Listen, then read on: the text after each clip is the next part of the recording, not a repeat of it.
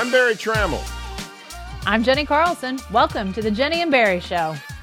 Bedlam football is a thing of the past.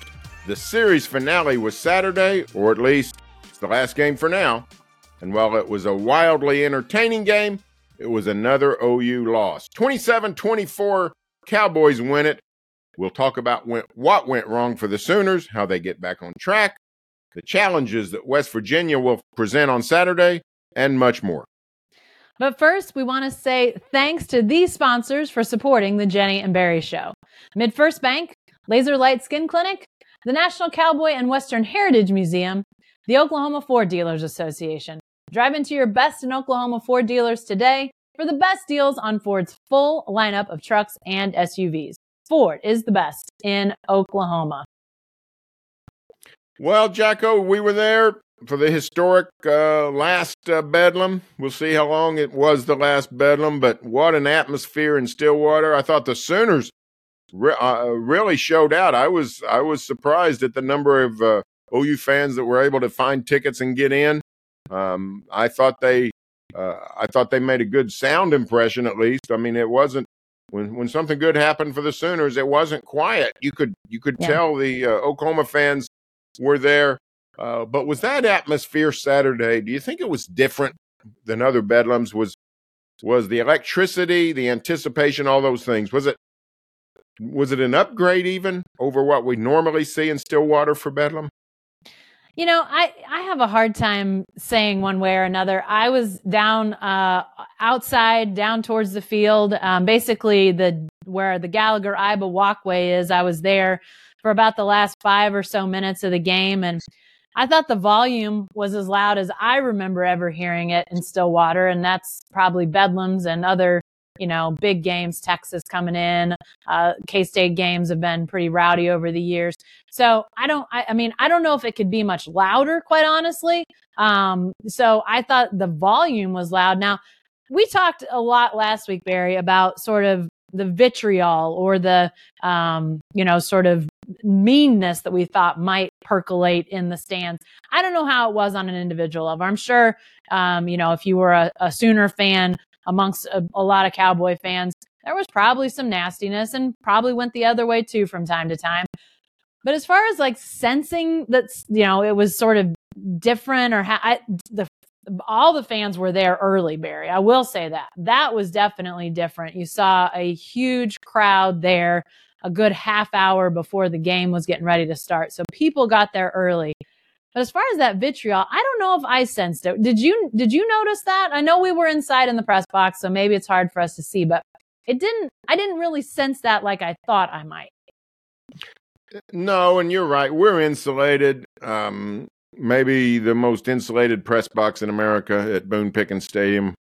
So we are probably the least qualified people to discuss it. But we had a nice walk from where we parked to the stadium. It was more of a festive mood, I thought, than any kind of tension between fans. We saw significant numbers of OU fans among the thousands and thousands of Cowboy fans. So it didn't seem worse than normal on that regard. But I did think the atmosphere was electric. I did think it was a case of just anticipation, not of necessarily the end, but of every play. Like as if, this could be the play. This could be the snap that is going to affect everybody's mood for 5 years when they think of this series. Certainly the game meant so much to OSU, being on the wrong side of history for so long, but a game that they needed not for just this season, but to help patch the wounds of decades past. And the Sooners wanted to win for all the reasons we know about this season, but also just to continue that domination. Headed to the SEC, and they wanted to keep that status and give OSU no bragging rights of any kind. So I think every snap seemed to have more weight, more anticipation than usual. And I wonder how the Sooners handled it. I don't know that OU's poise was what it wanted to be. A couple of the wild snaps, Mm-hmm. One was attributed to the noise. Brent Venables lost his poise, comes out on the field significantly. He wasn't 5 steps out. He was about 30 steps out and gets a penalty for arguing. So I don't know that the Sooners handled the environment as well as they might have wanted to. No, I would agree with that. And I don't necessarily know that it's a case where, they haven't been in, electric environments or loud stadiums because, I think Oklahoma tends to take that brand on the road, and it's probably going to be as highly charged as, any environment that, will be at whatever, away venue they're at. But yeah, just the emotion of that game. I mean, I think it hit differently. And anybody who would say, oh, just another game. I mean, Brent Venables talked in that regard. Mike Gundy talked in that regard last week. And I think that only goes so far. I mean, I think when you hear all year about the other team and, fans and players are not immune to that. I think even though that Mike Gundy said this, and I think there holds some truth, that players tend to know each other better nowadays than they used to. So some of that animosity that comes with distance has disappeared because these guys are playing 7-on-7 together. They are going to camps together. They do know each other from social media.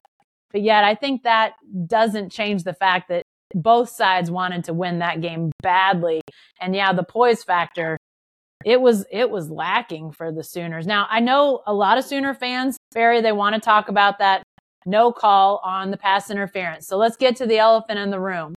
Did that no call, Dylan Smith guarding Drake Stoops in the end zone and not getting a call, pass being incomplete, did that cost OU the game? No, it did not.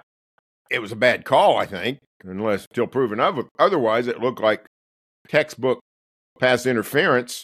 Would have set up the Sooners inside the 5-yard line. I think they were on the 19 or the 24. Anyway, they'd been in great shape to score and take the lead. But welcome to modern football, which is in tight games, flags or non-flags are huge, but they're part of the game. And if you watch the NFL, every Sunday, pass interference is at the core of what we're watching. And you just can't say, oh, it's a conspiracy. The Big 12's out to screw us. Should have been a pass interference. The game was won. This was not Keith Stanberry's interception being waved off in 1984 against Texas. This was not a thing that would say that would have won the game. Sooners still would have had to score from close range. Still would have had to stop the Cowboys. We don't know. So we know that OU got the ball back and had a chance to win, didn't produce. So, this is a no excuses situation as far as I'm concerned. You didn't get the call. You got to overcome it. Sooners didn't. So nobody wants to hear that, but that's the truth. This is not the Oregon onside kick. This is just a non-call with 4:45 or whatever it was, 5 minutes left in the game. Didn't go your way. Do something about it. Sooners didn't. And I think it can be a missed call and not cost Oklahoma the game. I think those two things can actually be true because this wasn't the last play of the game. There was so much time on the clock that you can't say that was the definitive play of the game. And if OU fans want to argue that, I know some OSU fans that want to go back to the Bedlam game with the fake field goal and the delay of game clock had run out. The play clock had run out. It was at 0 before that ball was snapped. So there's always going to be calls that are missed. And the fact, again, you bring up a great point, Barry. It wasn't a final play of the game situation. So I think it can be a missed call, but it can also not have cost Oklahoma the game because the other elephant in the room, Barry, was the pass interference that was called and drew some serious ire from Brent Venables, leading to an unsportsmanlike conduct penalty. This is the second game in a row, Barry, that the bench has been called for an unsportsmanlike conduct penalty because of something a coach said. It wasn't Brent Venables at Kansas, at least he didn't indicate as much, but it was against OSU. what in the world is going on here? Well, I think it's emotions overflowing, and every sideline in football is emotional. I think every coach yells at the ref that I know of. The difference is twofold. One is Brent went so far out on the field. If you watch the official that made the call, I mean, he's out there and he's trying to figure out what's, where to place the ball and exactly all the protocols. And he just glances over and he hears a coach yelling at him, and he's had his ears filled his whole life with coaches yelling at him. He looks over, Brent Venables standing right beside him, 30 feet, 10 yards out onto the field. And that's a no-no. Some OU fans say, coaches come out on the field all the time. They don't go that far out. And it's just an automatic. It's like some of the things that are sort of squishy, some things that are, undetermined whether it'll get you in trouble. Going 72 and a 55, you might not get pulled over. Go 92, they're pulling you. They're not going to say, let him go. That's not happening. You run out on the field that far, the flag's coming. Brent Venables is an emotional guy. It's one of the things that's made him a great coach. But you can't lose your poise like that. The Kansas game, that's the go-ahead, the winning touchdown drive. Kansas gets the benefit of a 15-yard penalty. Then the emotion that comes out of it from OU gives another 15 yards. That happened Saturday again. 2 straight game-winning drives against the Sooners, fueled by 30 yards worth of penalties. That was a life preserver to the Cowboys. They were backed up at the 8. So, yeah, the pass interference, if you're a Sooner fan, you don't want that called. You say that's a no call. It's a tough call. But if you live with it, OSU's on the 23, still got a world away to go. All of a sudden, they're on the 38. Yeah. They got new life. So, yeah. Not a very nice stretch of poise for the Sooners and Brent Venables. Yeah, and the thing about these calls with pass interference and all of that, the Sooners are headed to the SEC, and I can tell you the league that will look the other way on pass interference, and it's the SEC. So if they think they're heading to a league where they're going to start getting all these calls, especially with pass interference, that ain't happening in the SEC. So they need to get used to, calls not going their way, especially when it comes to that specific penalty. But yeah, I mean, I think Venables has got to be better. And frankly, this is going to sound crazy, but I don't think he has a get back coach. I think he needs a get back coach, Barry. I don't know who, how they fill that role, but you got to keep that guy on the sideline. And if he had somebody standing directly behind him, grabbing at his shirt, maybe he doesn't get out 10 yards onto the field past the numbers. He's inside the numbers, Barry. He was practically part of the play at that point. He's one of the 11 Sooners on the field, 12 then. So yeah, you gotta be better than that. You gotta keep your cool in those situations, because that was huge. That was a huge sequence right there to go from 15-yard penalty, which nobody wants, to 30 yards in penalties. Boy, that's a killer. That's a killer for a defense to have that go that far south. And I mean, let's talk about other issues, because it wasn't just Brent Venables getting a bad penalty. What else went wrong for the Sooners? What tops your list of concerns coming out of that Bedlam loss? Well, OU actually found a running game, right? I mean, Gavin Sawchuk goes 64 yards, I think it was, on the third snap of the game, touchdown. Tawee Walker gets in the second half, has a bunch of good runs, ends up in 59 yards on 8 carries, the 20-something yard touchdown run. So the Sooners ran the ball the way they wanted to run the ball. But the passing game was not as great, and Dylan Gabriel's mobility, or his ability to run, was curtailed. Cowboys contained him. They didn't let him scramble. The Dylan Gabriel run game with draws and zone reads, those things, really didn't do much at all. Sooners didn't even really go to it much. So that was a problem. And I did not think the OU receivers were very good. Nick Anderson dropped what would have been a long catch, probably a touchdown. We're talking 60-something yard touchdown catch. He drops the ball. Jalil Farouk makes some, has 2 false starts. Drake Stoops, old reliable, doesn't get enough depth on the game's ultimate play, the 4th and 5 out pattern. He basically makes a 3-yard route, and Dylan Smith keeps him. He's going out of bounds, so Dylan Smith just has to not let him turn upfield, and fairly easy play for Dylan Smith's just being in the right position. So I didn't think the OU receivers had a good day, and I think that was problematic for this game. Brennan Thompson, a big play. We sometimes forget, late 3rd quarter, 4th and 5. Sooners are down about the 30-yard line of OSU. Brent Venables said, let's go for it. They run a little curl to Brennan Thompson. He's open, hits him in the gut, drops the ball. Yeah.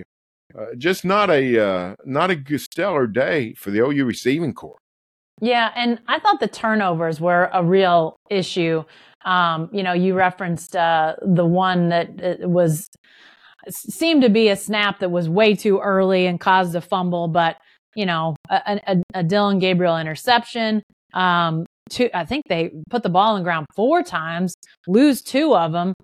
3 turnovers is a good way to get yourself beat. So I think the turnover issues, that has to be a concern heading forward. You don't want to turn it over that much. Oklahoma's defense has been good in getting turnovers, but they only managed 1 on Saturday. So to lose the turnover battle by 2 in a game that close is going to be pretty hard to overcome.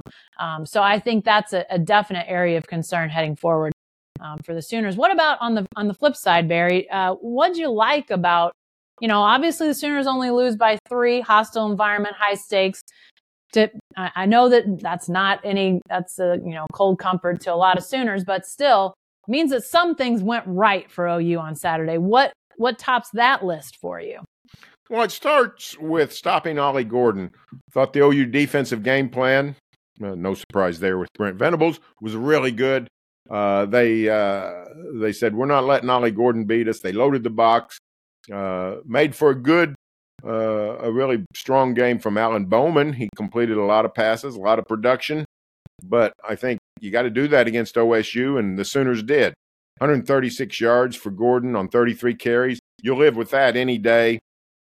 The longest run was 35. He had a 35-yard run and a 20-yard run, but outside of that, mostly kept in check. So stopping Gordon is the first mission, and the Sooners did that. I thought also that the defense really hung in there without Danny Stutzman. He's the emotional leader. In some ways, he's the physical leader. They played without their star linebacker. Kip Lewis was really good, 15 tackles.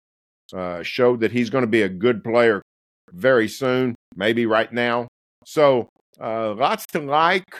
The Sooner defense, defensive backs did not let Cowboys run free.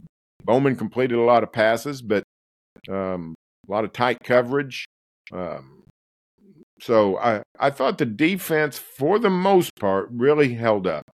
And that's encouraging on the long view of where OU has been wanting to go for a long time. So held Cowboys to 3 touchdowns. You had to like your chances if you did that. Didn't work out, but I thought the defense was really good. Yeah, to me, the biggest positive I thought was Kip Lewis. Just to if you'd have told Sooner fans coming out of the Kansas game, no Stutzman, you're not going to have him. I think a lot of people would have thought, I think OU might be in trouble, and maybe in trouble pretty badly.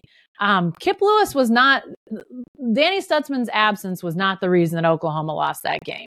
And so the fact that Kip Lewis was able to step in, play as well as he did, I'm intrigued by the guy. Listen, I don't think that you say Stutzman gets healthy and Lewis still plays. That's not happening. Danny Stutzman, once he's healthy, he's back on the field for the Sooners.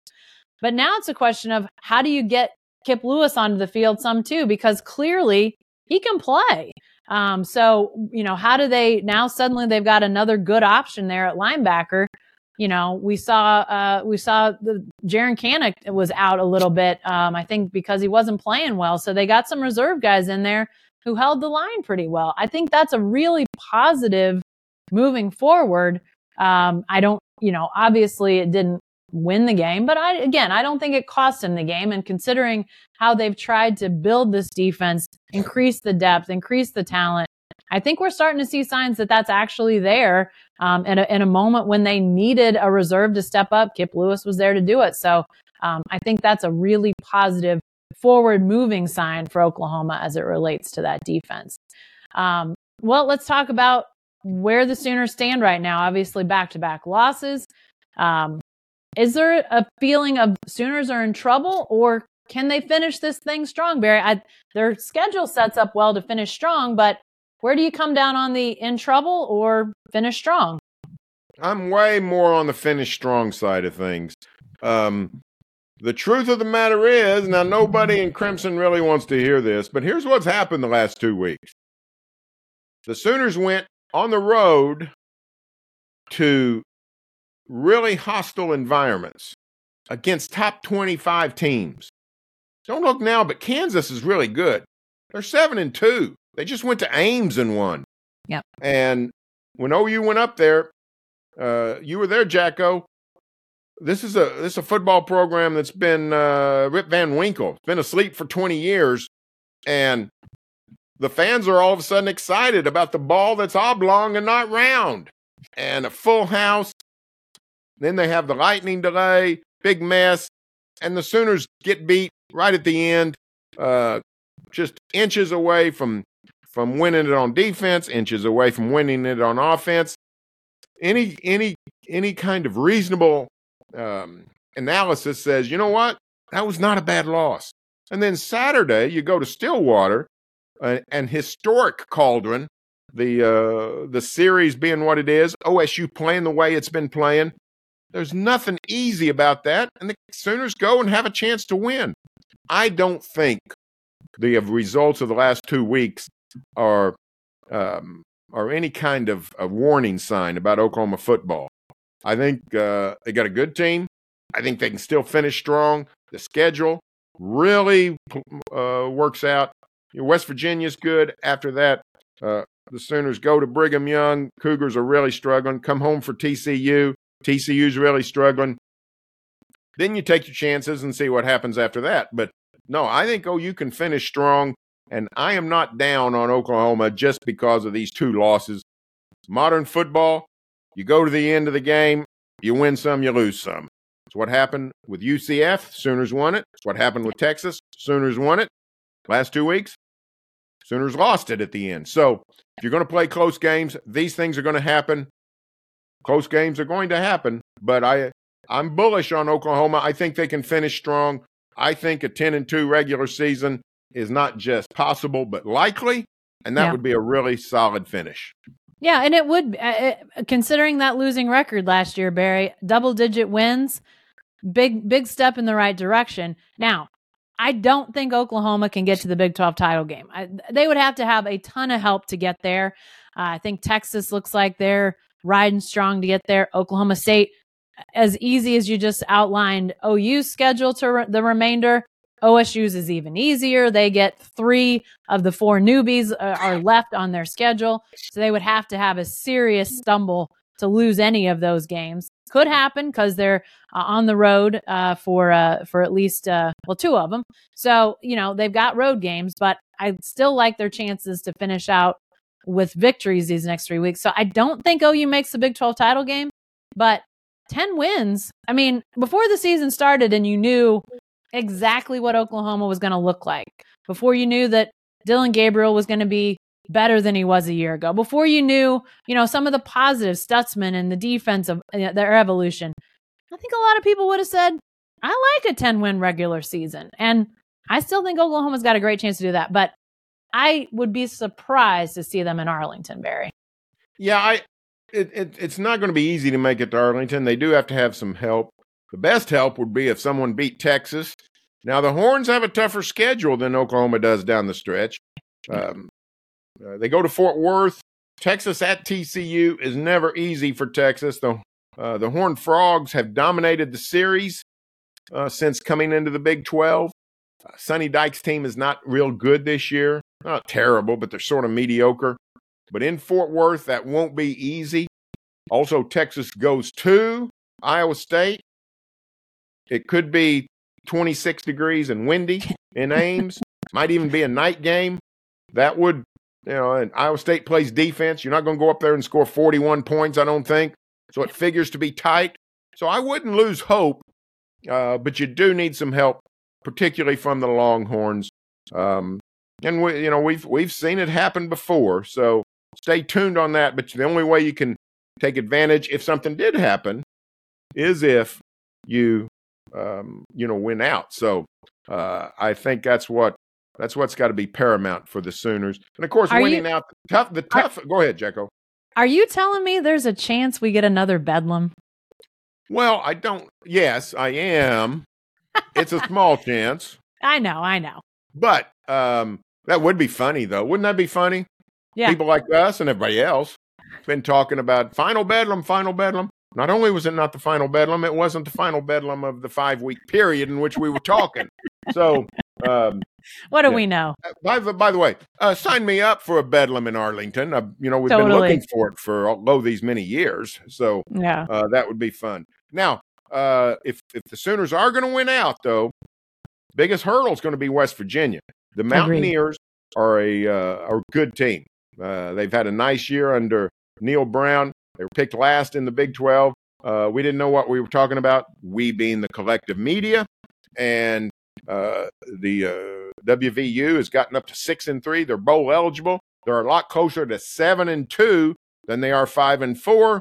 With the Hail Mary loss at Houston, which just has to gnaw at West Virginia still. If they win that Hail Mary game, they're tied for the Big 12 lead. So They're coming in with the same conference record as Oklahoma. So beware the Mountaineers is what I say. Yeah, no, I would agree with that. This is one of those games that, it could be another close game. Oklahoma has found itself in close games after last year being in close games. Now, they lost those close games last year. They're winning more of them this year.